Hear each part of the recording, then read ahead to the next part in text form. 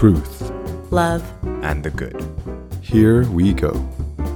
Hello, everyone. Welcome to the Tension Podcast. I am one of your co-hosts and co-founders, Stefan Ravalli, a meditation and mindfulness teacher, also a mindful service teacher and content creator as well. And I am joined today by my good friend and co-host and co-founder, David Tien. How are you, David? Hey, great. What's up? Good to be here with you again. And good to introduce Tension to our video crowd. And I'm excited to get going. Me as well. Yeah, so this is a topic that I've been working on for about 2 or 3 years intently. So producing content around it. But it seems like through just more probing that the lesson's not getting across or they don't quite understand the principle. So I want to dedicate this whole discussion with Stefan on it and also pick Stefan's brain because I don't think I've had the discussion with Stefan. So maybe he's got some new ways of approaching it. So here's the topic. The idea of being enough or worthy, that is what is keeping achievers from finding fulfillment and happiness on a consistent basis and just as basically their default state.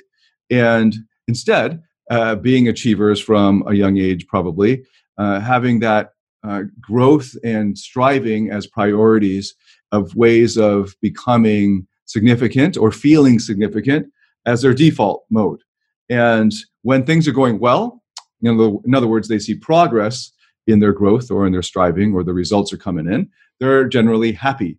When there's some kind of stagnation or they meet an obstacle or there's any kind of backwards progress, they lose their passion in life and they start to now thrash and struggle. And then especially in their romantic or intimate or love relationships. I'm thinking specifically about family relationships. So this is the quintessential or the classic achiever who spends all day at the office and all week at the office and then wonders why his kids hate him or his kids aren't connected to him. And then maybe as he's getting to retirement, realizing that he doesn't really even know his kids very well. And the same, of course, with his wife, that he sees her more as a sidekick or an accessory, and not in any kind of literal sense of like the trophy wife. That's too easy to dismantle and dismiss. But that they actually see the wife, and many of them are looking for, when you ask them, what do you want in a partner, as a part of his list, and very high up on his list, is a woman that will help him in his career and challenge him to grow. So these are very still achiever metrics for looking for a wife. And they're wondering, why don't I feel love and connection in my life? And maybe it's because they're prioritizing these other things as achievers of growth and striving and achieving as the basis for not just happiness, but also love. Letting love into their lives seems foreign to them. They're not even sure how that happens without earning it. And so in all these different areas of life that I help people in, including dating, relationships, there is in the background this assumption that you have to go and earn it. And I had this assumption until, I guess, maybe 5, 6, 7 years ago. And even in the old dating products I used to coach in and record almost a decade ago now. And some of them that are still being sold now by other companies that I created over a decade ago would say that you do need to earn your confidence as a kind of like competency view of confidence, that you're confident when you know what the fuck you're doing. So learn to do it well and you will feel confident. Then you don't need to do any kind of trickery of the mind to feel confident. And I was solidly an achiever, as you can imagine and you can see, and just that assumption. And it was quite a lot of work to come to the realization at a deep level in my unconscious mind that just sitting with who I am now, even though obviously there is no finite improvement. So it's not like we're getting scored out of 100. Are you 100 out of 100 human being or something like that? There's always room for improvement no matter how high you go. And despite that, I am okay or enough or worthy of love just in who I am now. And even more, I guess, let me just give 2 examples real quick, 2 analogies or metaphors real quick, and then pass it over to you, Stefan, is the analogy of the baby. What the hell? The analogy of the baby. The metaphor or the image of the baby. When a baby is first born, it doesn't need to do anything to be worthy of love. And we naturally feel love for a defenseless, innocent baby that's just a newborn. And it's an amazing thing that as we get bigger as human beings, we take on these beliefs that we now have to go and earn it. And somehow then our worth as human beings actually decreases over time the bigger we get, which can't possibly be true. And if it's true, then someone needs to defend a view of that, because it doesn't seem to me just obvious on the surface of it. So once you encounter a baby, a newborn, and your heart melts and you just feel love for it immediately and don't demand or expect or need anything from it for you to feel this love for it, that is one of the turning points of especially a man who's weighed down by toxic masculinity. That's usually one of the big turning points, a newborn, and sensing that. And then the second is, if we think about human beings who are developmentally delayed or handicapped, and I hope that in your life you have someone that you love who is in that situation. I have an autistic nephew who's actually brilliant, almost a savant, maybe a savant. But we didn't know that until he was about 14. He was just nonverbal.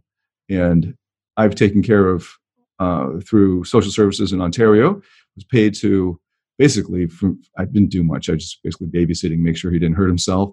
An older man who was autistic and nonverbal. And we had almost like a Ouija board kind of thing where I held his hand and he pointed through a letterboard to communicate. But he needed help with a lot of things physically. And just thinking, okay, he's got almost zero achievements here. It's a big deal when he can dress himself and all kinds of other things. And does that make him less worthy or less less okay as a human being, worthy of love and connection? Is he less worthy of love and connection? Is he less worthy of our attention and our care? And and I hope the answer to that is no. Though I might run into like an achievement Nazi or something. But I think on the surface, again, we would say, no, he's just as worthy and has that intrinsic worth as a human being. And I like to use a brilliant story, Flowers for Algernon. It's a book about, you should read it. If I summarize it, I'm now spoiling it for you.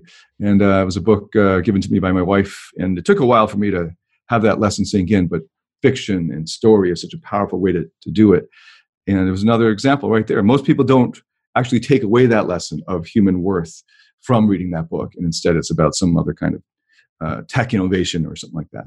But that's a really great illustration as well of where do we draw the line at which point is that person who cannot achieve or does not have achievements less worthy as a human being of love and connection.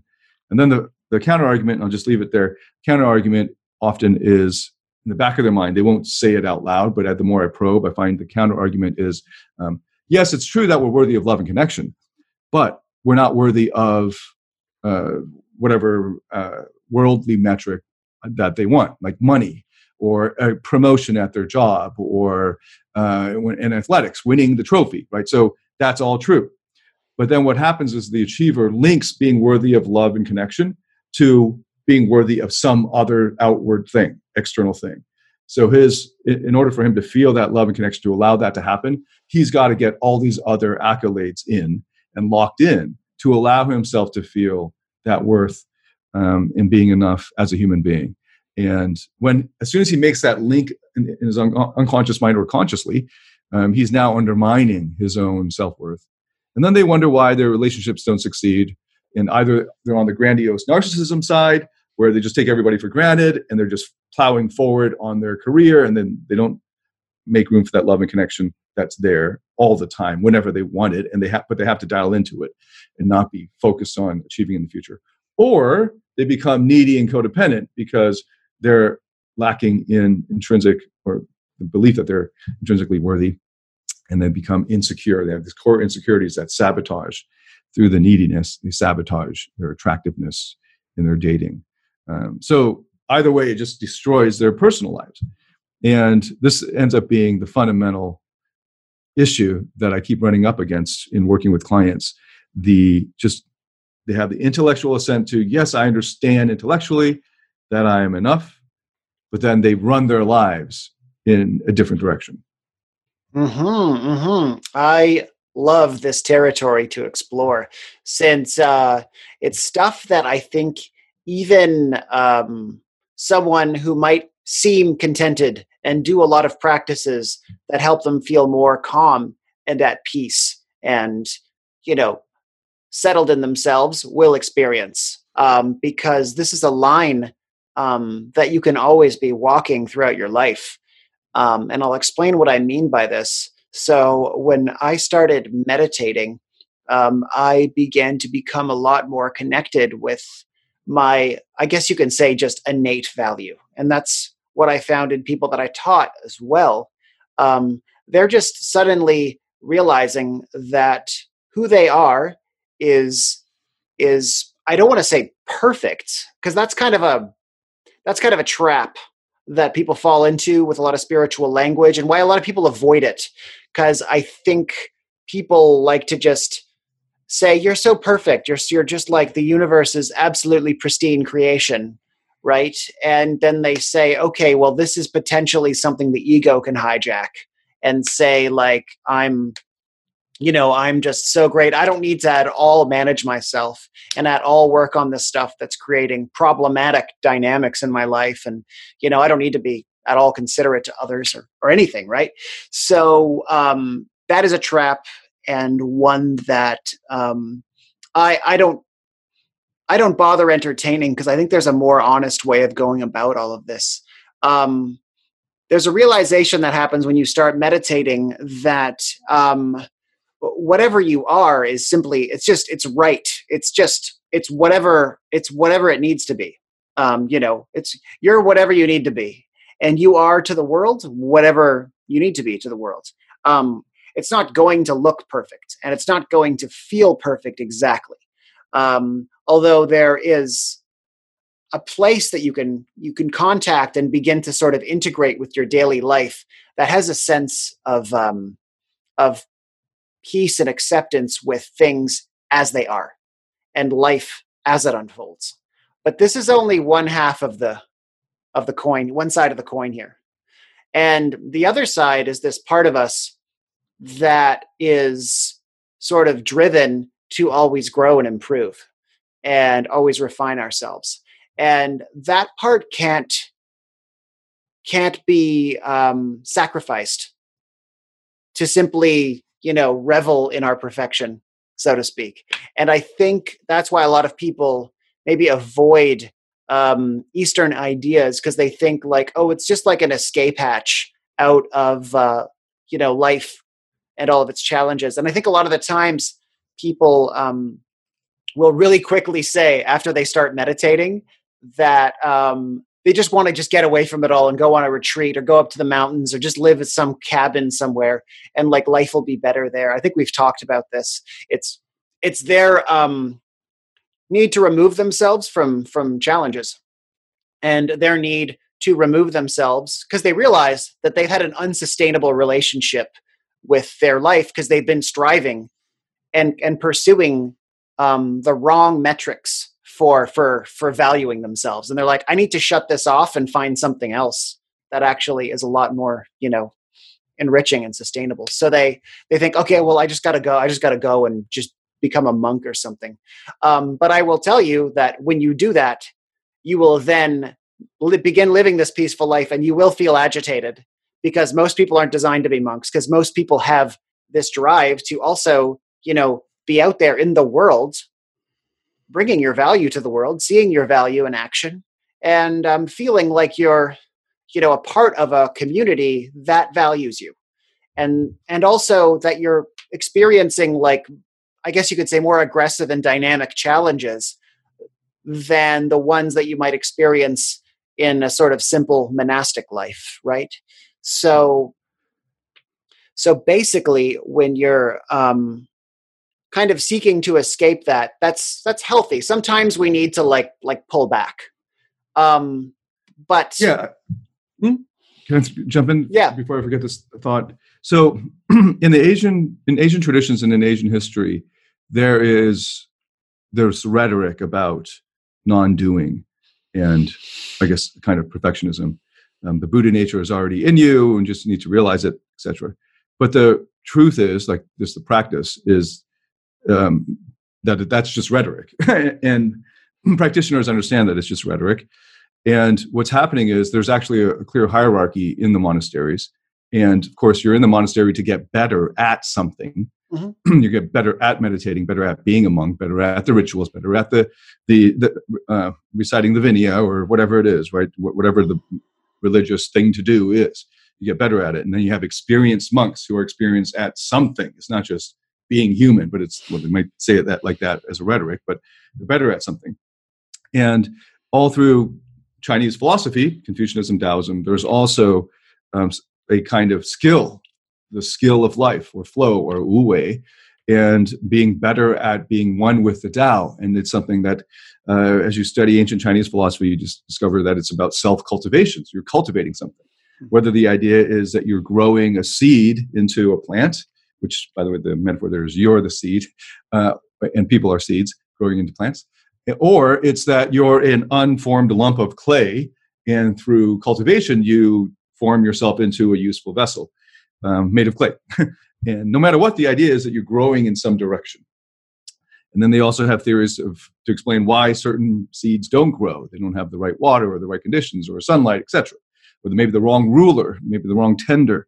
And so baked into all religious practices is some kind of getting better at assumption. Otherwise, there'd be no point to doing any of it. And I suppose one of the differences on the other side of the equation, so we started off with being enough and being worthy on one side of things, and then the other, growing and striving. But even with the growing and striving, as you were talking, I realized that we do have this difference between growing versus striving. Those are very different things. So one of the problems is the reason why a guy would come back from work being burnt out during the day and seeing his wife and kids as sort of like furniture in the house that takes for granted because they're there to serve him, as furniture is. We sit on it, we use it to put things on, etc. Instead of seeing them as intrinsically worthy of, and having that love and connection with them as the thing that makes the whole enterprise of life worth living. It's because when he's at work, he's striving. Often it's because he comes back enervated, he's drained, and the work itself was not fulfilling. Whereas growing, in many cases, makes it so that when you're enjoying what you do, and you love doing it, you lost track of time doing it, and it has some greater meaning for you. So even while you're doing it, you see how that day's work fits into this bigger picture that's of deeper meaning. So it's greater purpose for you. When you're done that task, 3 to 4, whatever hours that you're in flow, and you come out of it, you're not hating on everything. So I know plenty of Asian Americans who, in Asian culture generally is a very, relatively speaking, hardworking culture throughout all of the different philosophies. There's never been a philosophy. Well, I suppose maybe ancient Taoism had a rhetoric around being lazy, but this is a hardworking philosophy, and so there's a meritocratic, so supposedly a meritocratic society as well for over 1,000 years, picking their politicians or government officials through very intensive examinations across the entire kingdom, imperial exam system. And this is what's created this sort of like, whoa, I got to work really hard in order to earn my place in society. Whether I have that place in society is going to tell me my worth as a human being and whether I deserve respect or even have rights as a human being. Even the idea of human rights is a relatively recent thing, that you have worth just in who you are instead of you being halfway between a human being and chattel, right? That somewhere in there is the rights of the slave. And so these Asians all around the world are choosing careers that will hopefully give them a steady paycheck. It's not that they're enjoying the work. It's not like they finish this. It's not like somebody who becomes a professional musician generally loves music, because it's not a very stable career choice. And especially if it's the kind of music you're passionate about, maybe not just teaching little kids how to play, basic piano, but you're really into the music for its own sake. And after playing 3 or 4 hours, you're drained in a good way. And now you've met a need at a deep level of connecting with yourself, of connecting through art with some other thing, nature, the universe, whatever. And now you're kind of overflowing and ready for more. And then there are those who strive in a neurotic way, in a way that they're trying to meet their need for significance that can never be fully and in any kind of lasting way met through that activity. So growing and striving, just growth on its own, can be pleasant, energizing, and it can give you that, it's a different need that's being met there, growth, versus striving to meet the need for significance. So when we come back from a time of striving to try to meet our need for significance, to feel like we're enough if we put in enough hours in the job, or if we create this billion-dollar business, only then will we be able to feel like we're enough and can contribute and be present with our children, with our spouses, and actually experience what life is all about. So just pointing out the growth versus striving difference there. So I'll tell you, so what's the difference, right? So like, what's the difference? What's the thing that makes it unhealthy? Well, let's answer this question. Does every person that plays music love it? No, because there can reach a point in a musician's career where they don't love music anymore. And what has happened at that point? What makes them no longer love music? Because the thing that gives them the payoff, the thing that gives them that hit of dopamine that we become, so addicted to in our striving nature, is not within the practice of playing music itself. It's something from the outside. It's not his internal experience of playing music and the refinement of his craft, his or her craft. It's this sort of validation that comes from the outside. So album sales, or the cheer of the crowd, or how many nude women are like breaking down your tour bus door. And there's some sort of a system of abstract measurement that will take the joy away and just simply bring the calculating mind into it. And the calculating mind will never be satisfied when it's quantifying results based on some measurement system, right? It's simply the joy of your involvement and your refining of yourself. And this can be, we're going to refine this further though, because this can also get carried away a bit. But basically anyone that's doing something because of the joy of doing it is going to get satisfaction from it. But that doesn't have to be necessarily something as romantic as playing music. You can be like an actuary. You can be doing something. Coding is a great example. So it's like flow, that you can find flow in almost any activity, including killing people.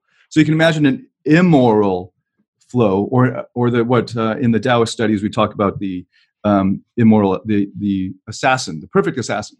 So he is killing people, but he's in flow while doing it, and he loves doing it. Right. So you can actually get this description of growing at some skill can apply to any skill. That involves some kind of challenge. If you have the research, so flow is a scientific concept, and it's very similar to the Wu Wei of the ancient Chinese philosophers. So it can be applied to anything. But let's take music because I was just on my mind. But coding is probably one of the closest to my audience, and they've probably or playing video games. You can now become a millionaire playing video games, which wasn't the case when I was a kid. Right. Yeah. So that's one you're just like, wow, you're losing yourself in it. You lose track of time. There's a challenge. You have the resources to meet that challenge, and you're getting immediate feedback on your performance. If those conditions are met, well, you'll be able to get into flow. And that's just one aspect, by the way, of growing. So you could just grow even if you're not in flow, but you're actually just growing like kids do, just in their bodies as they go through life. They get bigger and bigger. And sometimes it's fun, get new clothes. Sometimes it's not fun because now you can't control this awkward, lanky body anymore. And you have to learn how to do that. But that growth is natural. That's not striving. It's not like working really hard, like somebody's like stretching out their bones. I know people who want to be taller and they just spend a lot of time hanging. I don't know if that actually worked or not, but it didn't seem like it. So that's the difference, right? Growing versus striving. So Mengzi, the second generation of Confucian philosophers in 300 BC, the 4th century BC, had a analogy of the striving being with the seeds and the sprouts and all that, of trying to pull the sprouts, and you just end up pulling them right out of the ground, right? Because you're pulling so hard. It's like the analogy of somebody trying to pull the grass to make it grow faster. Right? That's striving, right? Versus all of the proper conditions for the growth of grass. Mm-hmm. Yeah, and the thing is, another trap of flow states is that everyone's now seeking them, and so now it's just become yet another thing to seek. So people are thinking, I'm not in a flow state right now. I must not be living life properly. I must not be growing properly. But in fact, those really clunky periods where there's all this internal conflict and self-doubt is an important period of facing an obstacle we have within ourselves.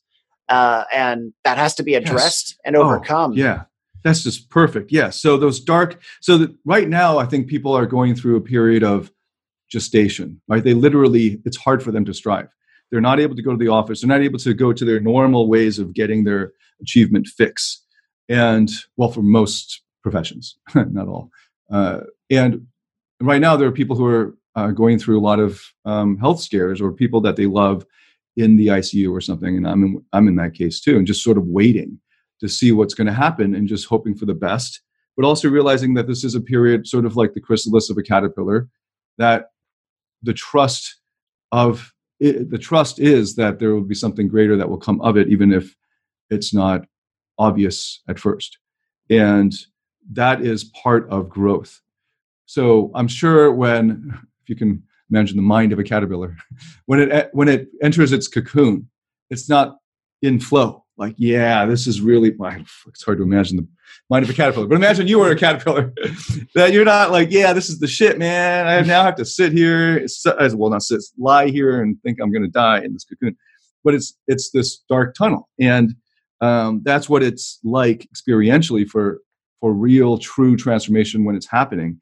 That if you were to struggle against it and resist it and say, no, this can't happen, and you just go deeper into that abyss, you're not going to get through the other end of the tunnel if you keep fighting the other way, running backwards rather than through it.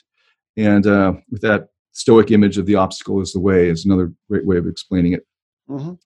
And if it might feel like to you that that's striving, but the point of life is that right now, here and now, is the beautiful thing.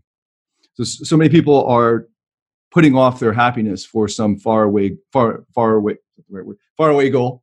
And part of even going through that chrysalis is, I'm not good enough as I am. I'm waiting till I become a butterfly. I'm going to put off my happiness until this frickin' darkness is over, so that I can now experience soaring as a butterfly.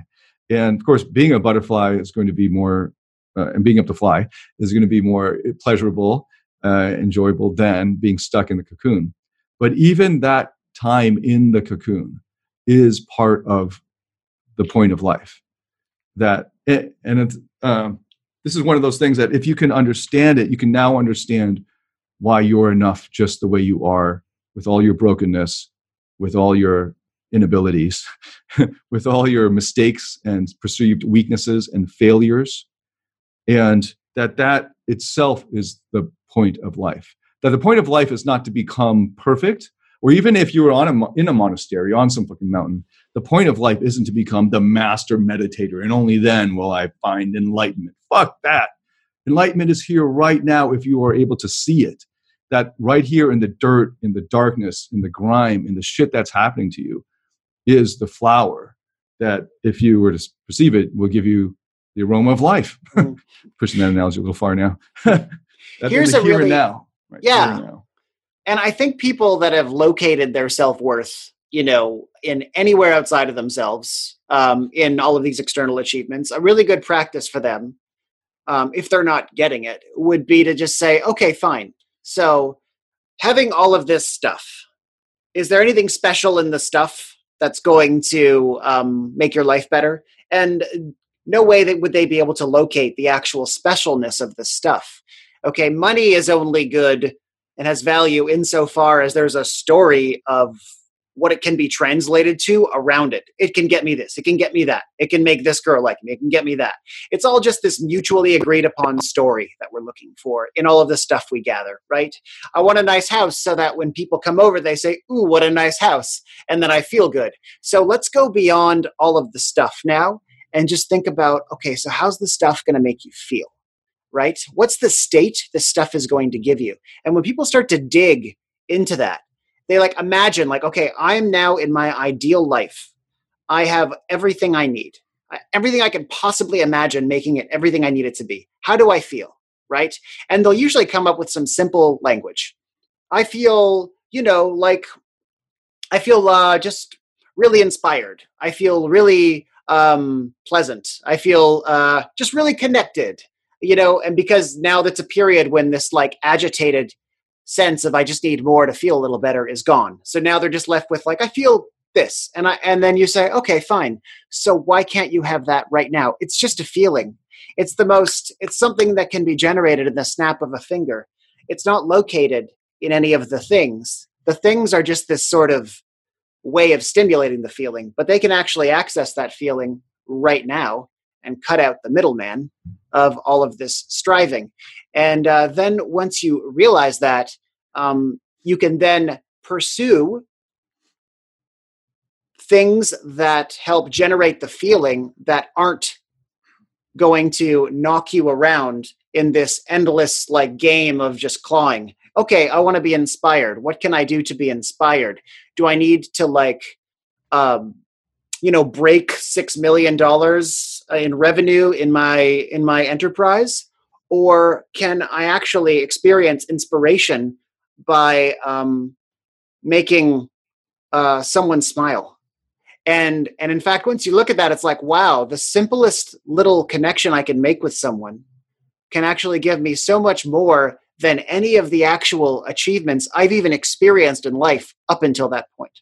Now, another layer to this is also now what you're doing is you're just simply living a life of service, which is what fulfilled people do. So like this fulfilled state you want to be in, what are you going to do when you're in that state? Anyone that's in that state of fulfillment, they're now thinking, what can I do for others? That's what they're thinking then, because I have everything I need.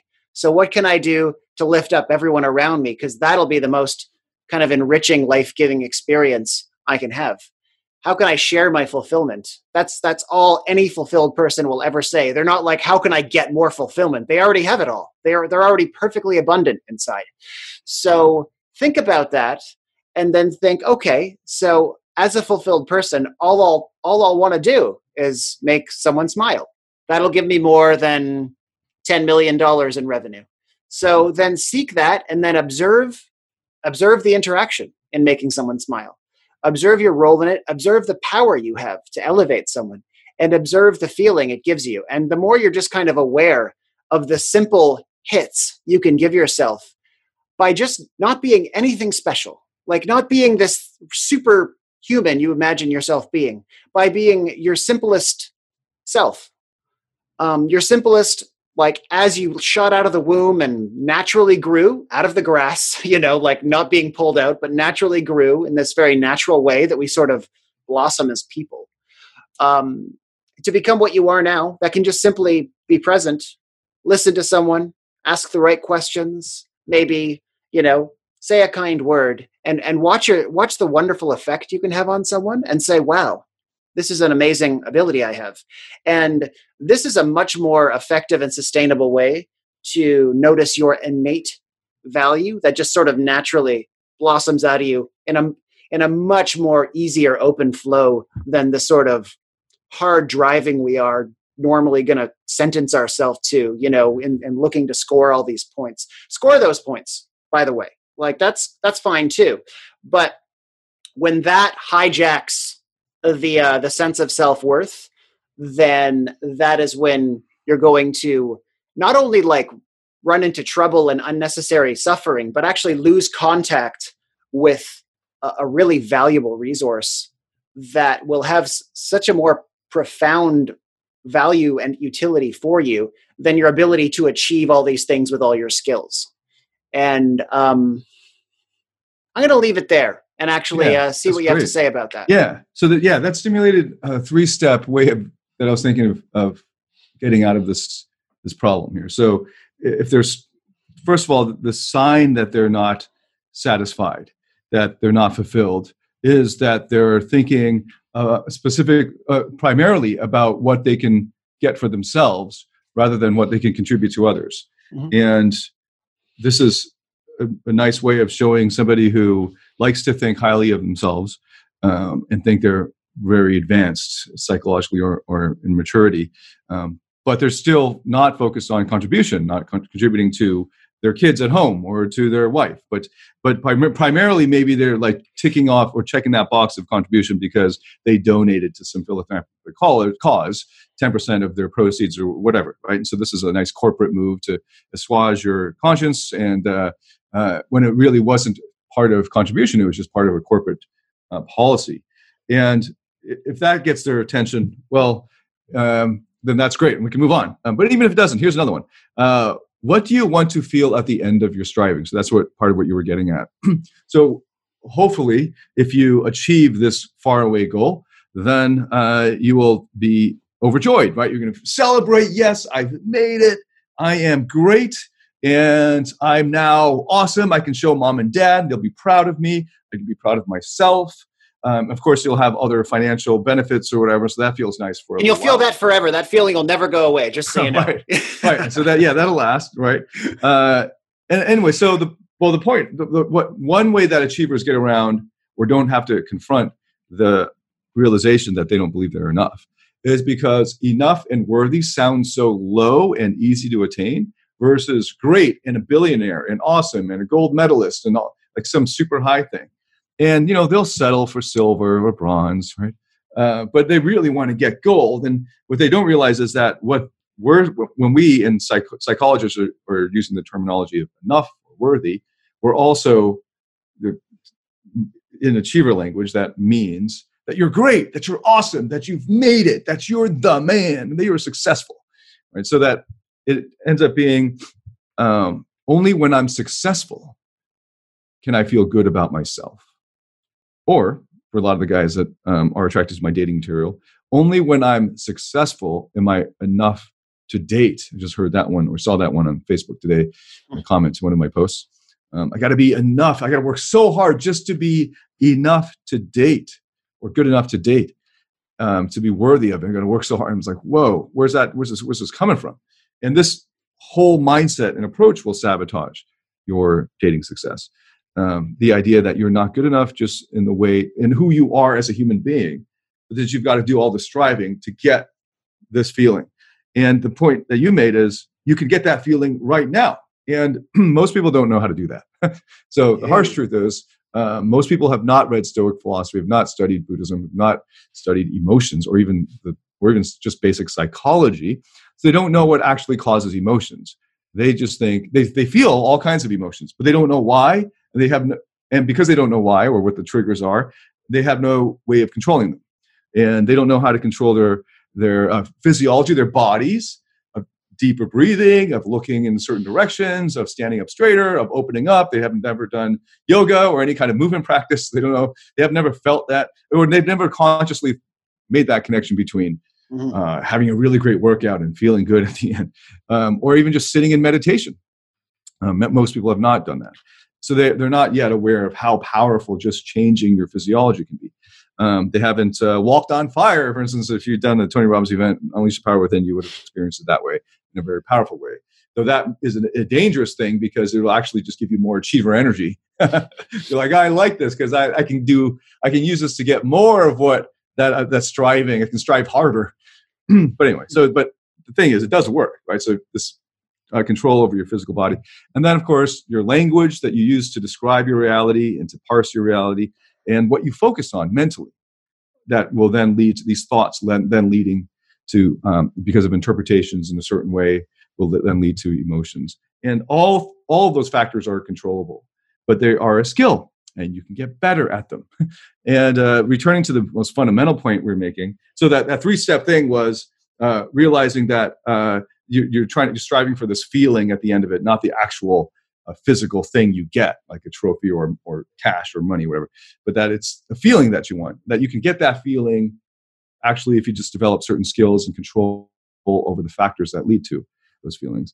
And then finally, the fact that you're not driven by contribution is a sign that you're still striving and trying to accrue to yourself, because often the belief is, or the assumption is, when I'm enough, then I will give.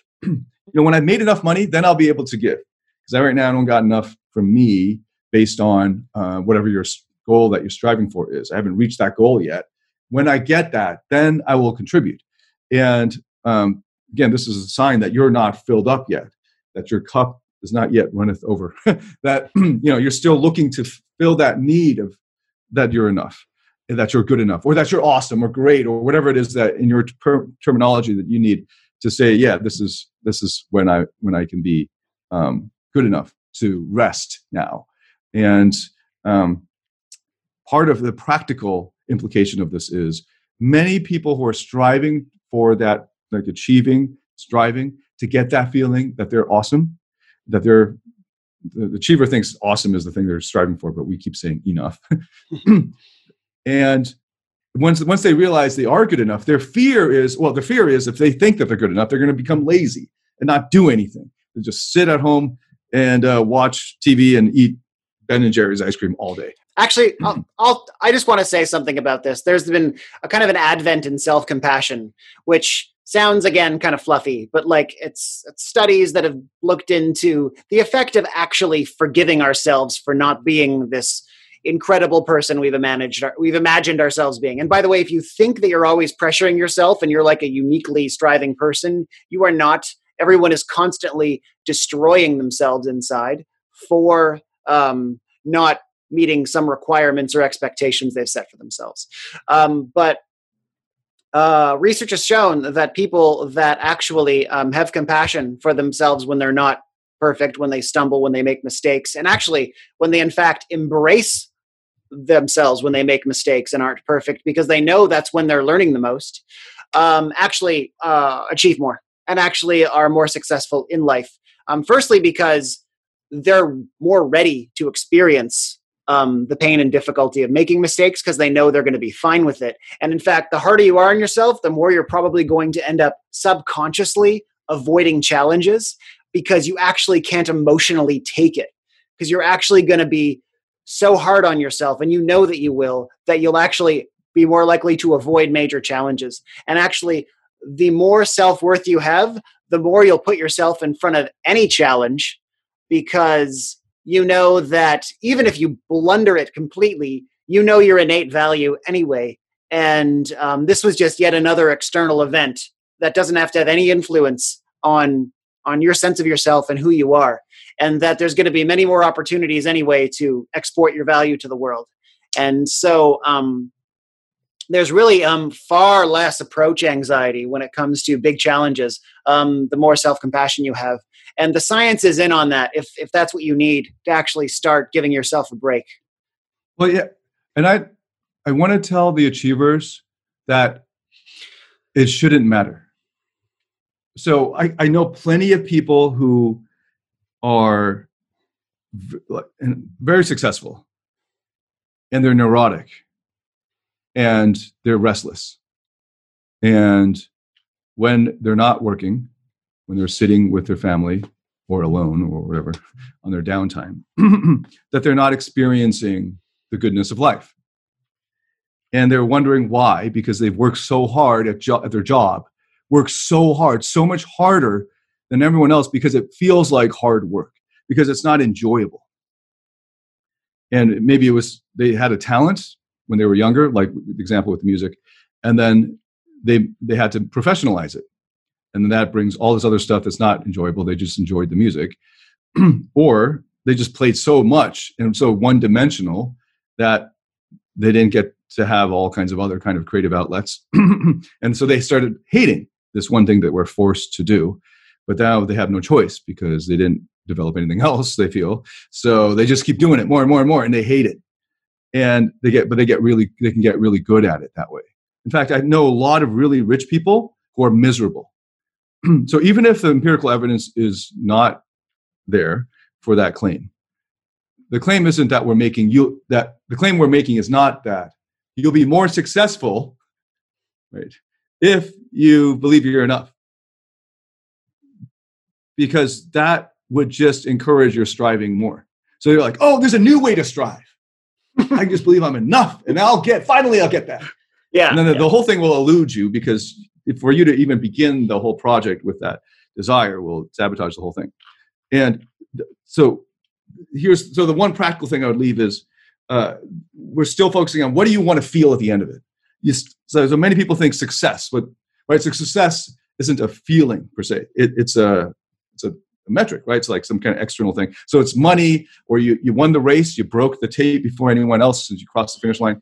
But then what do you hope to feel at the end of it? Because you're not just a robot. And by the way, if it just comes down to success, you will be replaced by an android. I just watched the whole season of Picard on Amazon Prime. It was awesome. They brought back Data. Data is like going to beat you on everything, right? All these synthetics, right? These AI robots. And they'll even maybe figure out how to program what seems like emotions, right? That's the whole point of AI. It has its own consciousness, right? And they will kick your ass at everything. They're smarter than you. They'll do computation faster than you. They have projections faster than you. They'll be able to run faster than you. The whole thing, stronger than you. And then what? What good are you as a human being? Well, now we're just competing in the minor leagues, right? And now I have to settle for the minor leagues. But what you'll discover is once you let go of all the striving, especially as an adult, you'll discover that there are things that you really do enjoy that you're not allowing yourself to indulge, so to speak. And that's the achiever's view. That is an indulgence, right? That this is just fun stuff, but it has no real payoff in the striving that I need in order to feel like I'm awesome, which in other words means I'm enough. And when you finally believe that you're enough, you'll discover, and I've seen this over and over, that these very successful, very rich guys who hated their day jobs but did it to earn a paycheck and were just fucking good at it, but they have burnt out on it, finally discover that they really enjoy fucking, I don't know, basket weaving. Could be anything, right? So we know a guy who, an example of a friend, a mutual friend, who was trying to do a tech startup for years and years and years. The thing freaking failed, and his heart was never really into it. You know, in his mid-20s, he was starting to learn coding, just to start coding, instead of trying to, well, they were hiring coders, but he just wanted to. So anyway, and then his passion was this whole other thing. It was in the culinary field. And when he finally embraced that, like, I'll just freaking do this, even if I'm in a freaking basement and the traditional Asian community that I grew up in doesn't respect this profession, but I'm really good at it and I love it. And maybe it's not going to make me millions and millions, but I love it. He embraced that and went all in. And guess what? He enjoyed his life. He enjoyed the activity. He was really passionate about it. He innovated. It was just coming to him naturally because this is what he loved to do. And then later, he was able to monetize it or capitalize on it more. And this is the amazing thing about living in the 21st century. There are so many ways to monetize your passions. And this is one of Gary Vaynerchuk's really cool messages from the beginning. It's like, if you're into Smurfs, Smurf it up. Make a Smurf blog. And when they have the Smurfs movie, they'll contact you and pay $100,000 to sponsor you. And that was, in fact, what happened. Right? So you can actually make a decent living. You probably won't be a billionaire, but you can make a decent living doing the thing you really enjoy. But that's down the road. First, you have to become really good at it. And improving in something that you love doing doesn't feel like striving anymore. Maybe once in a while, once a month, you don't feel like doing it, but you do it anyway. But most of the time, if that's just natural growth because you love doing it. The more you do it, the better you get at it. Because you love it, you're constantly searching for new sources and it gives you energy. And you bring this energy to your relationships. And now you're open, right? So you're enjoying life because no one enjoys being around someone who hates their life. And it's just like working really hard and resents the whole thing and just can't wait until I can finally, cash out on this freaking company I hate creating. And, versus the person who's making maybe 70,000 a year instead of 7 million a year. But at that 70,000 is loving life, enjoying every aspect of it. And when his kids come up and meet him, he's like got a big smile on his face and is able to be present with his kids because he feels like he's enough. So that's part of the practical payoff. If it's the feelings that you're after, you can get those feelings right now. And even more, the days that those hours each day that you spend on that activity that you're striving in, if you were to just put that into something that you really enjoy because you believe you're enough. You don't have to go and become a doctor because mom and dad won't love you unless you do. But you can do this other thing, maybe it's playing guitar or whatever it is. And if the more you do it, the better you'll get at it, but maybe you still won't get better at it. But what the liberating thing is, you'll enjoy your life. And I also had this question repeatedly asked in the past few months. I don't know if it has to do with the coronavirus or not, but this impending doom. Like, we're going to die. Everyone's going to lose their jobs. We're going to go through depression. We're going to live out in the street and all this. And that's a deep concept of What if you were going to die tomorrow or 5 years from now? Or, some people who are really worried about climate change think the Earth is going to end in like 20 years. I have no idea. Anyway, the science on that. But okay, let's assume that. All right, that's good for you. All right, to think I could die in 20 years. Life could end 20 years or 5 years or tomorrow. What would you do with your now? Because if you were striving so hard and putting off, delaying your gratification and enjoyment of life until the end, and then your end comes much sooner than you thought, how tragic would that be? But you can actually discover right now, in the here and now, in the present, all of the enjoyment that you've been putting off. I want to leave with, I know we got to go. I want to leave us with something. So I'm really into tea ceremony. It's a practice that makes me simply just enjoy the simplicity of being me in the moment, sharing tea with others. That's my mindful service, like crucible. It's really powerful. The slogan of that is Ichigo Ichi-e. Which was one encounter, one opportunity. Where did that come from? It came from Ai Naosuke, who was a shogun, like official from like 19th century feudal Japan, who knew at any moment he was going to get assassinated. He knew he was going to die. And so what became really important to him? The really simple things, the really simple pleasures of connecting with people. And he had total reverence for it. And the tea ceremony is a practice of discovering your total reverence for the small miracles of just simply being a human being in this moment, able to share it with another. That's all I'll say on that. Yeah, awesome. Let's wrap it up there. That's a great ending. Thanks so much for watching and listening, and glad we got to dive deeper into this topic. Thanks so much, Stefan. And where can they find more about you? I'm on the Serve Conscious Education project that I founded to teach people how to take whatever service role they're in and make it their crucible for self-development. www.serveconscious.com. Lots of free content and free education tools, and also one-on-one consultation on how to serve better and general meditation and mindfulness in your life. And you, David? Yeah, very cool. And you can find me at davidtianphd.com. That's davidtianphd.com. I've got another couple podcasts. One of them is the DTPHD podcast, David Tian PhD podcast. You can find on our website, and another one on masculinity issues called Man Up, Masculinity for the Intelligent Man. So you can find out more about that on our website at davidtianphd.com. And this is part of the Tension Mindfulness Project. And you can discover more about tension mindfulness at tensionmindfulness.com. That's TENSHIN mindfulness.com. Thanks so much, Stefan. That was awesome. And we'll wrap it up here. Thanks so much for listening and watching. A pleasure. Thank you, guys. Thank you, David. Hey, it's David again. Before you go, a couple last things. First, all the show notes and links to resources can be found at davidtianphd.com/DTPHD podcast. Or you can just go to davidtianphd.com and find it through the top navigation menu.